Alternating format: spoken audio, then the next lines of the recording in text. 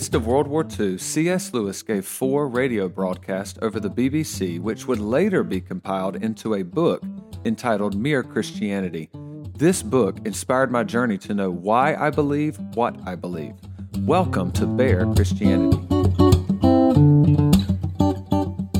The Jewish leaders were scandalized by Jesus, a man claiming to be God. In John 10:33, the Jewish leaders say, "It is not for a good work that we are going to stone you, but for blasphemy, because you, being a man, make yourself God." A man. At times he was hungry and tired. He marveled at the faith of other people. He attended weddings and parties. He had a job as a carpenter. He wept and had compassion for those in need. He was a man, yet he was God, fully divine and fully human. I've discussed all this in previous episodes, but I wanted to remind you that the God of the universe works in his creation by working inside of history. He is holy and transcendent, yet God chooses to interact with his creation at our level. In a similar way, the Bible is both divine and human. It came together just like any other book. Authors wrote with pen and ink on animal skins, papyrus, and eventually paper. These men wrote what they wanted to write. They thought of all the words, just like you and I think when we write. They made mistakes just like we made mistakes. Normal people wrote the books of the Bible, and a lot more people copied those books. Some had neat handwriting, and others had sloppy handwriting. Anyone who is able to read old manuscripts of biblical texts can see these errors, spelling changes, and corrections right there on the page. Yet, what does Peter tell us about the Bible? 2 Peter 1:21 says, "Men spoke from God as they were carried along by the Spirit." And 2 Timothy 3:16 says, "All Scripture is God-breathed or inspired by God." And so anyone investigating biblical manuscripts has to deal with the fact that the manuscripts were written and copied by humans. Often the assumption is made that God-inspired text wouldn't have any differences, no matter how minute.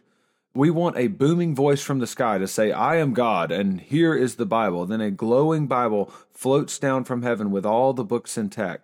Of course, I'm exaggerating this a little, but that was almost the idea. That's almost what I thought about the Bible as I grew up. The Bible is the infallible and inerrant Word of God. I heard that over and over and again. And I still believe that statement is true, by the way. I just have a different understanding of how the Bible came to be. Here's an outline for today's episode. I'm going to talk about the basic composition of the Old Testament. The Old Testament was written roughly 1,000 years, and so I'm going to talk about some revising and updating and editing that is evident within the text of the Old Testament. And then also I'm going to discuss the basics of some of the manuscript evidence that we have for the Old Testament. You can always connect with me by email, barechristianity@gmail.com. So please send emails if you have questions or just a comment. I enjoy reading all those. You can connect with me on Instagram @TheRealBearMartin. And then in case you didn't watch, the Braves won the World Series. I've talked about that in the last few episodes.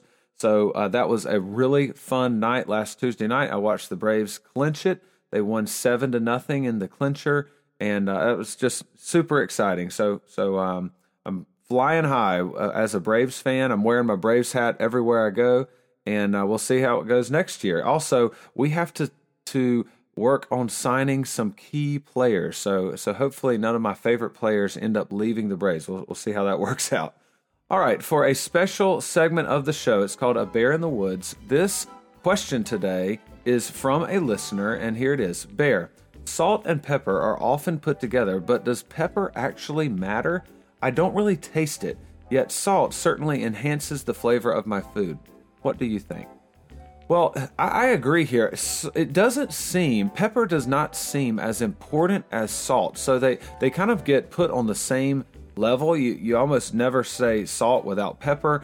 It's put together on pretty much every table in America, and so they get treated kind of equally, but I would agree salt seems to be way more important as far as the flavor of my food. I mean, often I really don't put salt or pepper on anything. I just, whatever the cook decides to put on there. I mean, occasionally I'll have to put some extra salt in there, but that is rare. I just rarely add anything to my food. But anyway, they I guess they both enhance the flavor in certain ways, but if I ever taste pepper, if I ever have to think about, oh, that's too peppery, it is just, I just don't like that food. But sometimes I'm like, wow, that's kind of really salty, but it's still really good. So I'm with you. I think salt is certainly the more important one. Now, my papa, that's my mom's dad. So my granddad, would call him Papa. He is really, really good. In fact, he used to inspect meats for the state of North Carolina. So he's really, really good at cooking steak. And that's one of his basic thing is he just adds salt and pepper to it as far as seasoning steaks. And I remember him telling me one time how important pepper is to that flavor. So it's doing something in there. It's doing something. Don't give up on pepper completely. But I agree with you. I'm a little confused as to its full purpose. Also, this has always bothered me. Why do we have to pass them together? If you're at the dinner table and you say, "Can you please pass the salt?" I remember this before, and I just passed the salt. And then, my mom would say, "Well, when someone asks you to pass the salt, you actually are supposed to pass the salt and the pepper." How lazy are we that we just ask for the salt, and then everybody's supposed to know that we want the pepper too? Why can't you just ask for what you want? Anyway, just one of those little those little rules at the dinner table that you have to follow. I've just always wondered why that's the case. Why can't you just ask for what you want? Sometimes put on salt, sometimes you put on pepper. If you want both of them, say, "Please pass the salt and the pepper." It's not that much extra effort. All right, that's just my opinion, and this has been A Bear in the Woods. Okay, for a lot of my listeners, this first part is probably going to be big time review. But if you're like me, sometimes I really jack up the timeline of the Bible. I have to stop and think, okay, around what time period is this going on? And so hopefully I can give you a few markers that will just help organize your thoughts as to the timeline of the Old Testament. Okay, so the Old Testament was written. Now, obviously, the Old Testament starts with, "In the beginning, God created the heavens and the earth." So it's talking about creation up until about 400 years before Christ's birth. And so like 400 BC. But it was written from around 1400 BC to 400 BC, right in there. Okay, we're just using rough estimate years. Okay, so 1400 to 400. So that's 1,000-year period. Okay, it's a collection of 39 books, and this is often called the canon of the Old Testament. The canon. Canon is the word for a measuring rod or a stick. It's spelled Canon. There's not two N's there. We're not talking about a big gun, but the canon is a measuring rod. And so it's a standard measurement. And if so, the book, if these 39 books that make up the Old Testament, if they pass the standard, so to speak, then they are considered part of the canon. Now, this word canon is used for lots of other things too. One of my buddies, he's a huge Star Wars fan, and he was telling me about Star Wars actually has a canon. So there are several books written that take place in the Star Wars universe, but only certain books are considered the canon of Star Wars. And so there you go. Canon is just kind of a standard, and so the Old Testament books make up the Old Testament canon. Now, the Hebrew Bible is only the Old Testament because most Jews do not consider Jesus the true Messiah, so they disregard the New Testament completely. And so if you hear the phrase Hebrew Bible, that is actually just the Old Testament, whereas if most time when we just say Bible, like if I say, "Hey, I have my Bible here in my hand," that book is going to contain the Old Testament and the New Testament. All right.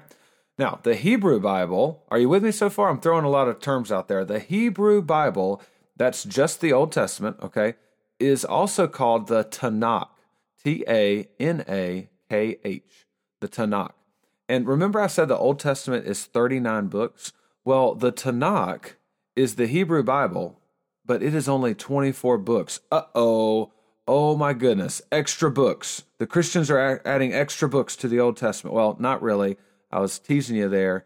Hopefully you didn't swerve off the road, but not really. They are just organized differently. So the Tanakh is the Jewish version or the Hebrew Bible, and they just organize the books differently. And so one of the main things is the 12 minor prophets in my Bible are considered separate books, whereas in the Tanakh they're combined into one book. And so that's why my Bible, it's 39 books in the Old Testament, and in the Tanakh it's 24, but it's the same content. It's the same amount of stuff. It's just that they're organized differently. All right. Now, you may be thinking Tanakh is kind of a funny word. Where did that come from? It's actually an abbreviation with three letters in Hebrew. So T-N-K. All right, Tanakh. T stands for Torah, which is the first 5 books of the Old Testament. It means, and Torah means instruction or guidance, but it's kind of become the word law. And so when you hear the law or the law of Moses or the book of the law, the book of Moses, all of that is talking about the first 5 books of the Bible, and it's called the Torah. Now, the next one, because Tanakh is T, N, and K, the N is Nevi'im, and that means prophets. And it consists of books like Joshua, Judges, 1st and 2nd Samuel, 1st and 2nd Kings, and most of the books in the Old Testament that are named after Israel's prophets, like Isaiah, Jeremiah, Ezekiel, and this is where those 12 minor prophets. Now, we call them minor not because they're any less important, just their books are smaller. And so the 12 minor prophets are all included in that. And then the last one, the K, stands for Ketuvim, and that means writings. So the Torah is the law, the Nevi'im is the prophets, and the Ketuvim is the writings. And the main portion of the writings includes Psalms and then other wisdom books of the Old Testament. It also includes the Daniel, Ezra, Nehemiah, and then it ends with a summary of much of Israel's history in 1st and 2nd Chronicles. And so in my Bible, 1st and 2nd Chronicles comes pretty early on. It's 1st and 2nd Samuel, 1st and 2nd Kings, 1st and 2nd Chronicles, Ezra, Nehemiah, Esther, Job, Psalms, Proverbs. It just keeps on going. So 2nd Chronicles would be sort of towards the front part of my Old Testament. Whereas in the Hebrew Bible, the Tanakh, it ends with 2nd Chronicles. And this helps us understand a saying of Jesus. So in Luke 11, Jesus is condemning the Jewish leaders of the day for rejecting him, and says that they are guilty of rejecting a true prophet of God, just like their ancestors rejected the former prophets. So Jesus says this in Luke 11:50 through 51. The blood of all the prophets shed from the foundation of the world may be charged against this generation, from the blood of Abel to the blood of Zechariah, who perished between the altar and the sanctuary. Yes, I tell you, it will be required of this generation. So when Jesus says from the blood of Abel to the blood of Zechariah, he is talking about the first man killed who was worshiping the true God. That's Abel.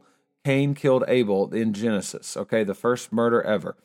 And then Jesus ends with the last prophet mentioned in the Tanakh. Remember, 2nd Chronicles is the last book of the Tanakh in the order that they order them.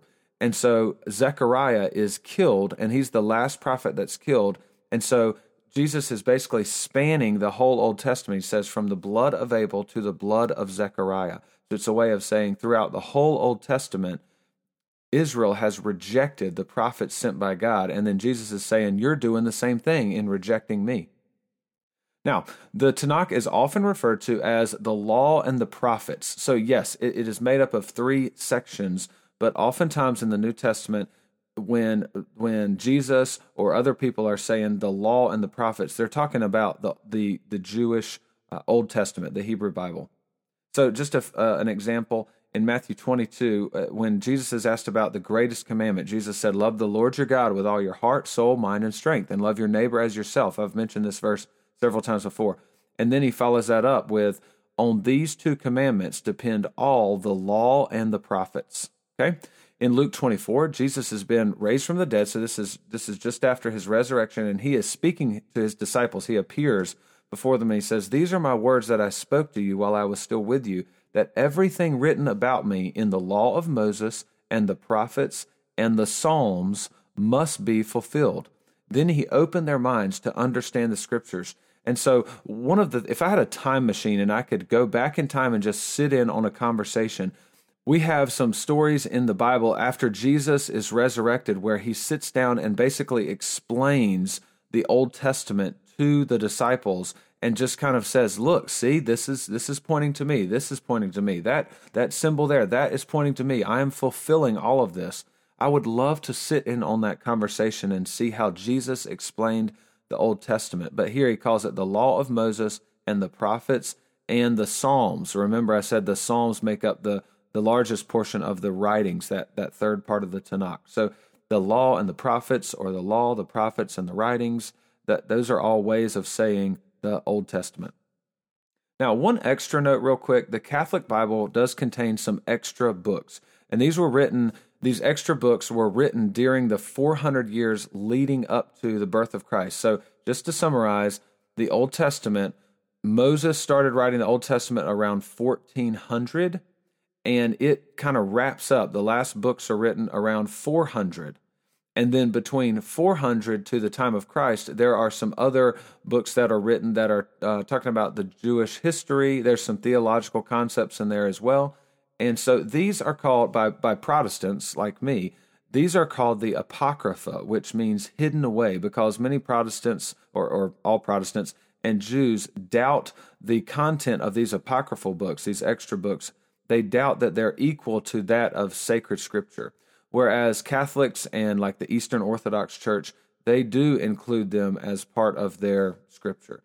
And so a lot more on this when I do a series on Catholicism versus Protestantism. But those are called the Apocrypha, or Catholics call them the Deuterocanonicals, which means secondary canon. All right? Now, so that's kind of the basics of the Hebrew Bible, the Tanakh, the Old Testament. Okay? Now, the Old Testament was written over 1,000 years. I said that earlier. Now, this is very different from the New Testament. The New Testament was written over just a period of about 60 years.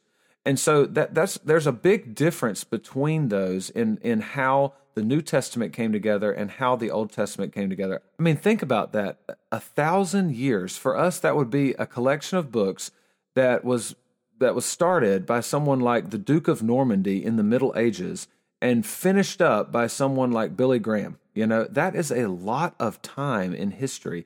And think about how language has changed just over the last 100 years. Think about how language changes. Also, over 1,000 years, there are new inventions, cities, new countries even. There are new cultures which mix and form new vocabulary. Prominent figures rise in popularity, but only for a certain amount of time, you know. So today, when people speak of Joe Biden or Donald Trump, everyone knows about them. But 100 years ago, the name Donald Trump meant nothing.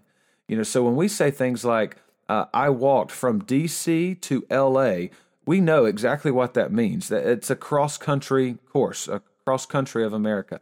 Now, if we could talk to Lewis and Clark, what references would they use? How would they describe their journey, across most of the country?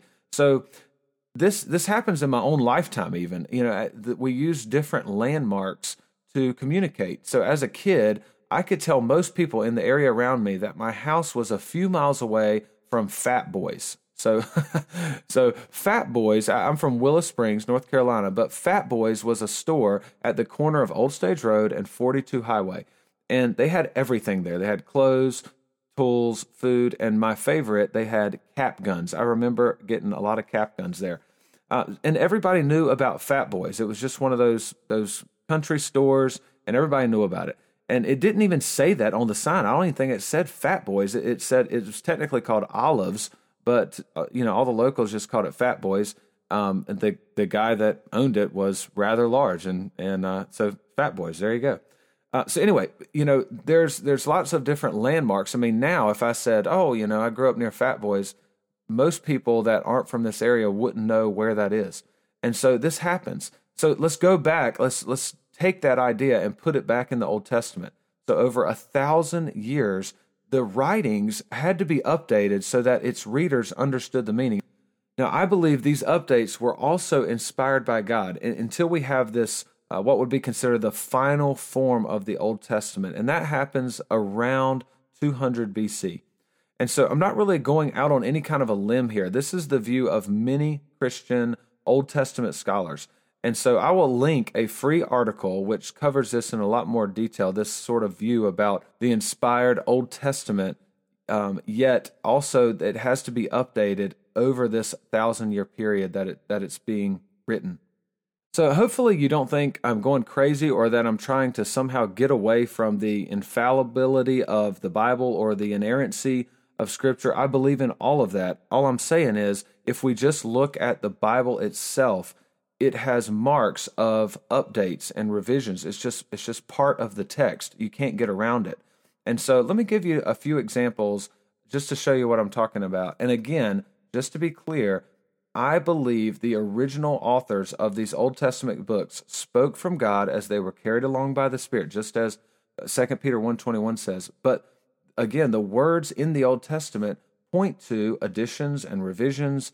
They clarify, they add important details, and so it helps the reader make connections to other parts of the Bible.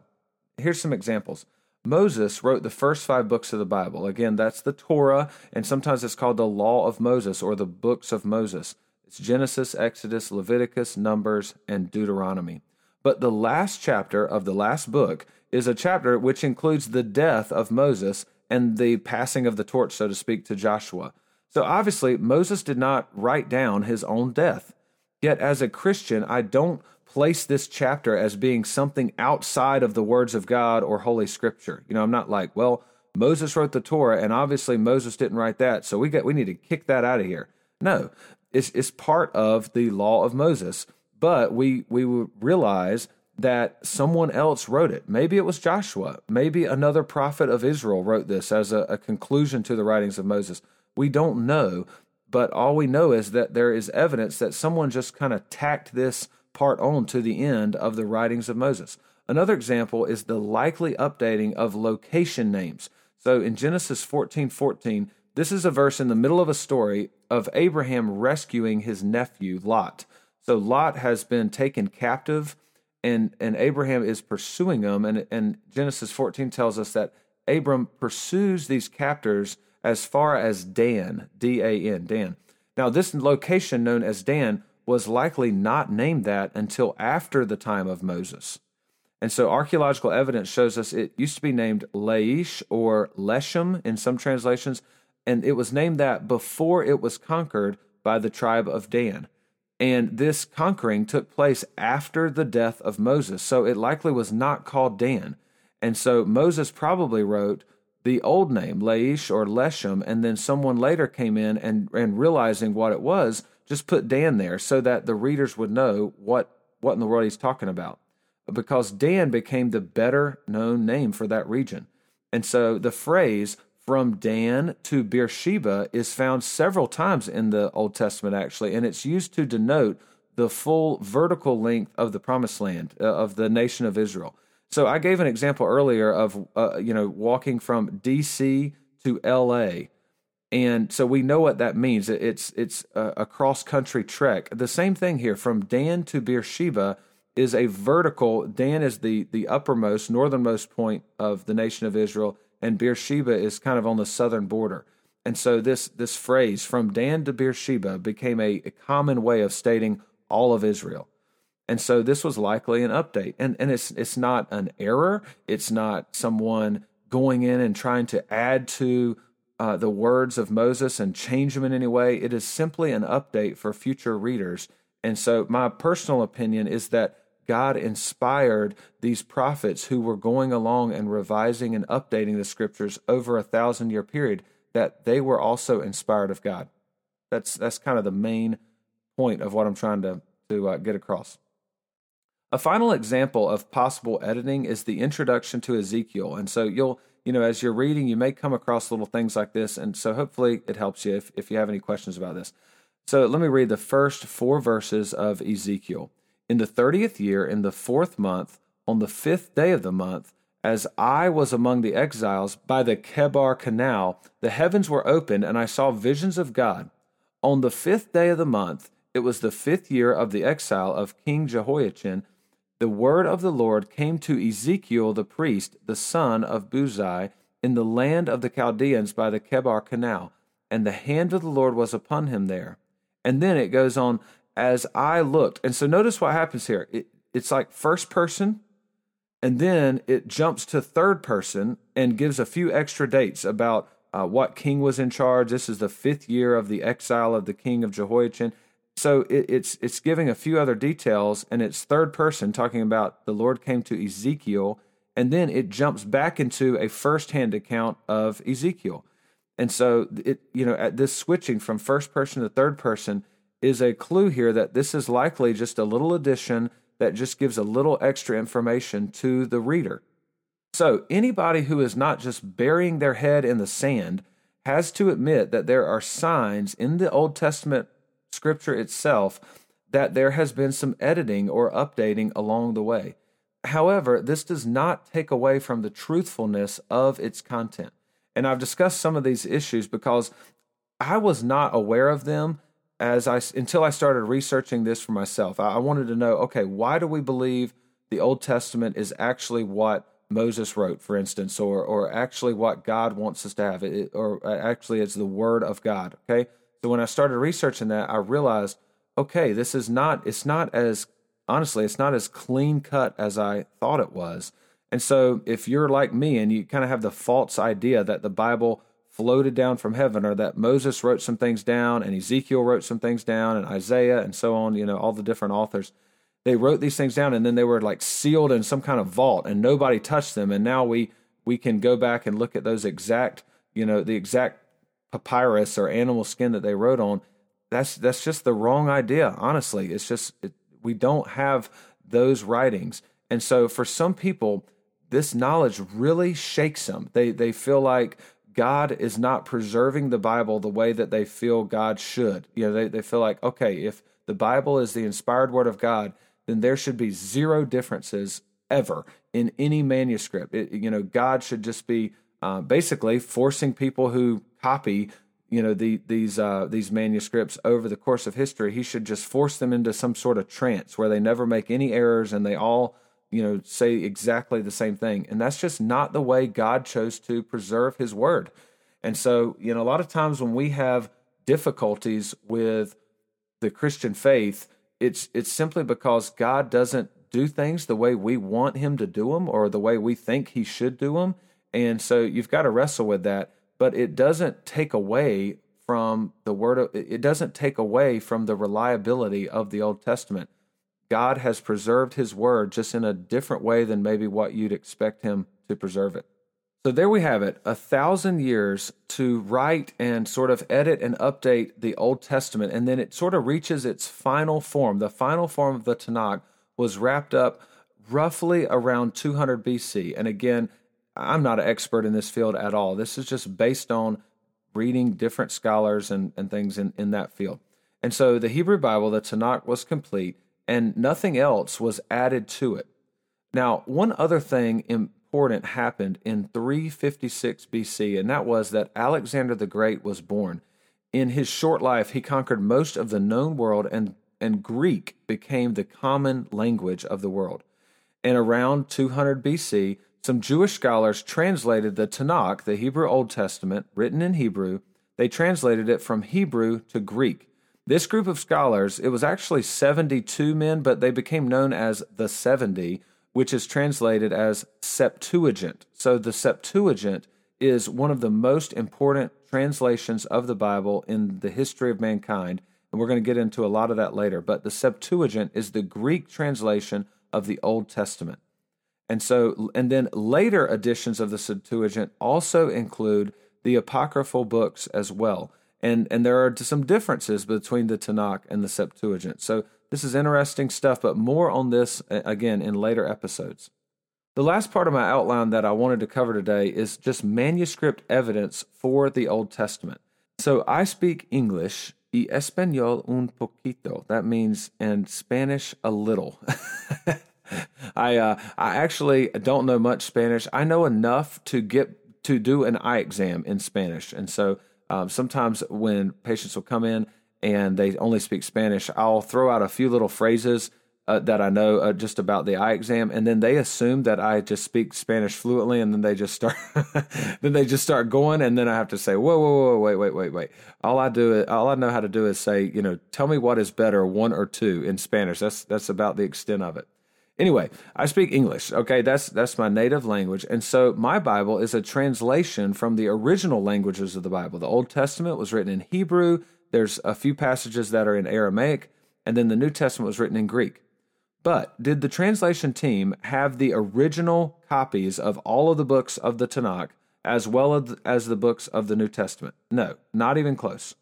And so for the Old Testament before 1947, the 2 closest Hebrew manuscripts for the Old Testament were the Leningrad Codex, and that was written around 1008 AD. AD, not BC, AD. And then the Aleppo Codex was written 920 AD. And so if Moses wrote starting in 1400 BC, then the closest evidence we had was over 2,000 years from when the original was written. That's a long time. And so most of the Hebrew manuscripts we had before 1947 are what's called Masoretic text, the Masoretic text. Now, the Masoretes were a select group of Jewish scribes, and they were responsible for carefully copying the Tanakh. And they were prominent around 500 to 900 AD. And so they made these copies of the Tanakh that were this was their job. And so these copies are usually pretty reliable as far as they didn't make many errors.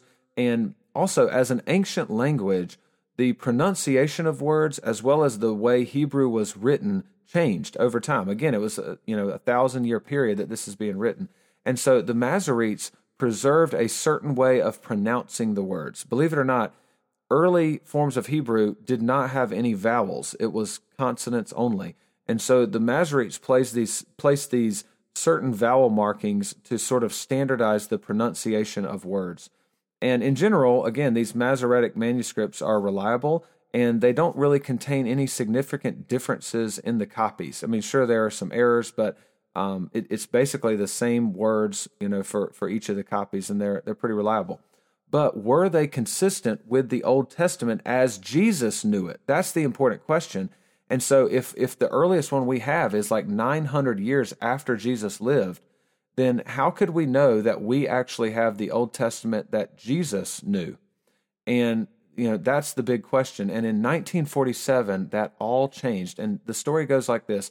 A shepherd boy near the Dead Sea was trying to scare some goats or a goat out of a cave that they kind of wandered up in the cave. And so he's throwing rocks into the opening of a cave and trying to scare the goat back out. And when he threw some rocks in there, he heard what sounded like pottery shattering. And so he gets some buddies, and they go back and they go into this cave, and they find some old scrolls. And it took a while, but eventually they were able to sell them for not a whole lot of money. But archaeologists eventually came across these scrolls and realized this is probably the oldest scrolls that we have. And so they started an extensive search and excavating the surrounding caves, and this has given us one of the greatest discoveries of all time. So next week's episode will be all about the significance of this discovery, and these have become known as the Dead Sea Scrolls. So in closing, I want to tie a few things together for you. So the Old Testament took 1,000 years to compile. Its form is finalized, but for 400 years leading up to Christ, so from 400 BC to Christ's birth, Israel did not hear from God. There was not an active prophet speaking from God. The Tanakh speaks of a coming Messiah who will restore the nation of Israel. So this is all building. Daniel, a great prophet of the Old Testament, even gave prophecies of a timeline for the coming of the Messiah. The Jewish people were expecting this Messiah. Alexander the Great had conquered the known world, and the Greek culture and language had spread. And so this led to the Septuagint, which was the Greek translation of the Old Testament. So the Old Testament is now in the common language of the world.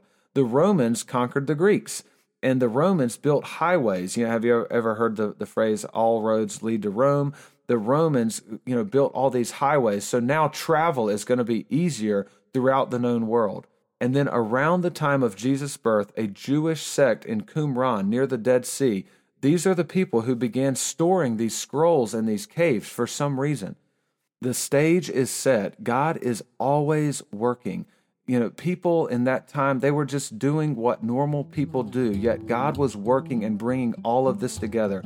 All of it comes down to the perfect timing. And here's our closing verse, Galatians 4:4-5. But when the fullness of time had come, God sent forth his Son, born of a woman, born under the law, to redeem those who were under the law, so that we might receive adoption as sons.